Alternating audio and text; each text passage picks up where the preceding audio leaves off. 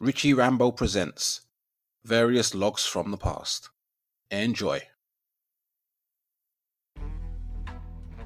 I've had the opportunity to sit with some of the richest people in the world, to sit with them around their dinner table, to meet their kids and their parents, and to have conversations with them about what's going on in their life. I've also had the amazing opportunity to sit with some of the people that inspire millions, and I've had the pleasure to sit at their dining room table with them and meet their parents, and sit on the living room floor and play with their kids. And we've had those same conversations. They've been kind enough to give me counsel on things in my life and ask my counsel on things in their life too.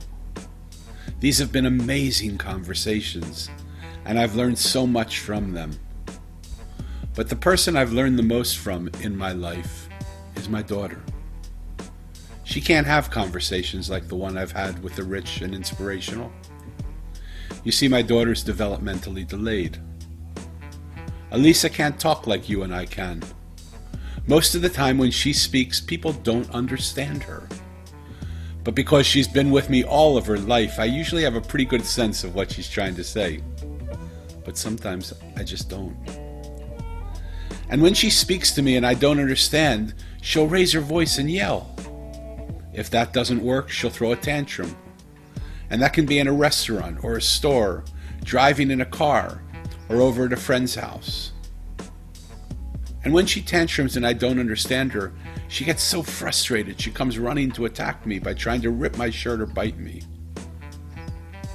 This has gone on for a long time, with incidents like this happening sometimes 5, 10, maybe even 15 times a day.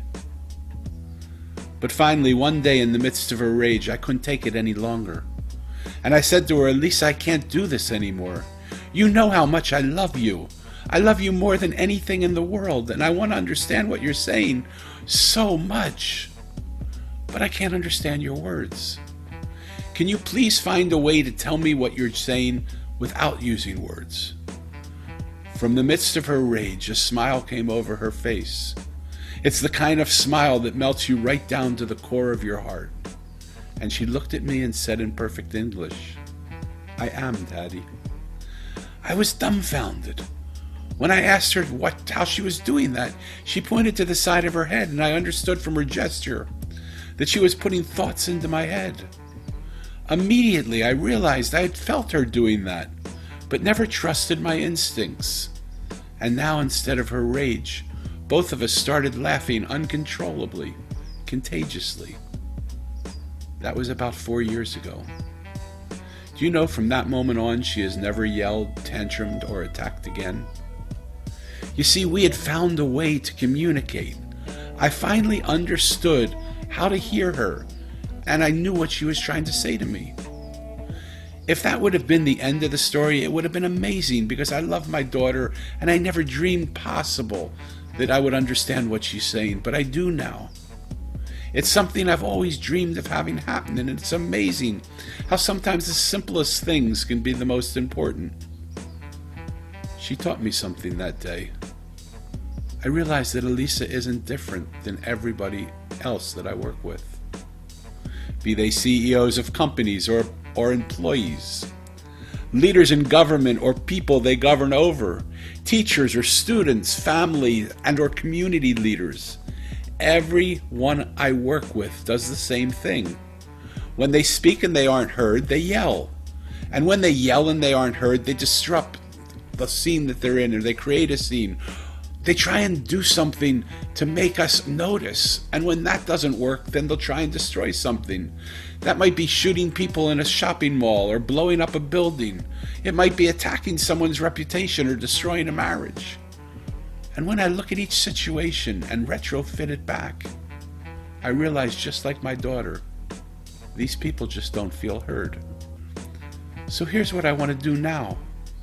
I want to take what she taught me into the boardrooms of companies, because I already have, and it's worked effectively. I want to take it to prisons, into hospitals, into elementary schools and colleges. I'm working with government and military to see if listening can change the culture of the way we do business and live life with our families.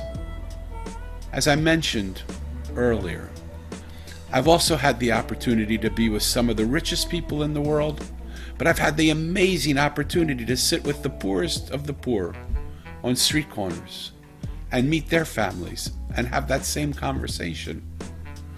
One of the conversations that touched me most was my conversation with Corey. Corey's a homeless man. We had been speaking for a long time because it had taken him that long to let me in. And finally, when he let me in, I looked at him and I said, Corey, you sit here all day and watch these people all day long walking by you. If you could stop them for a minute, is there something you would want to say to them that would help make this world a better place?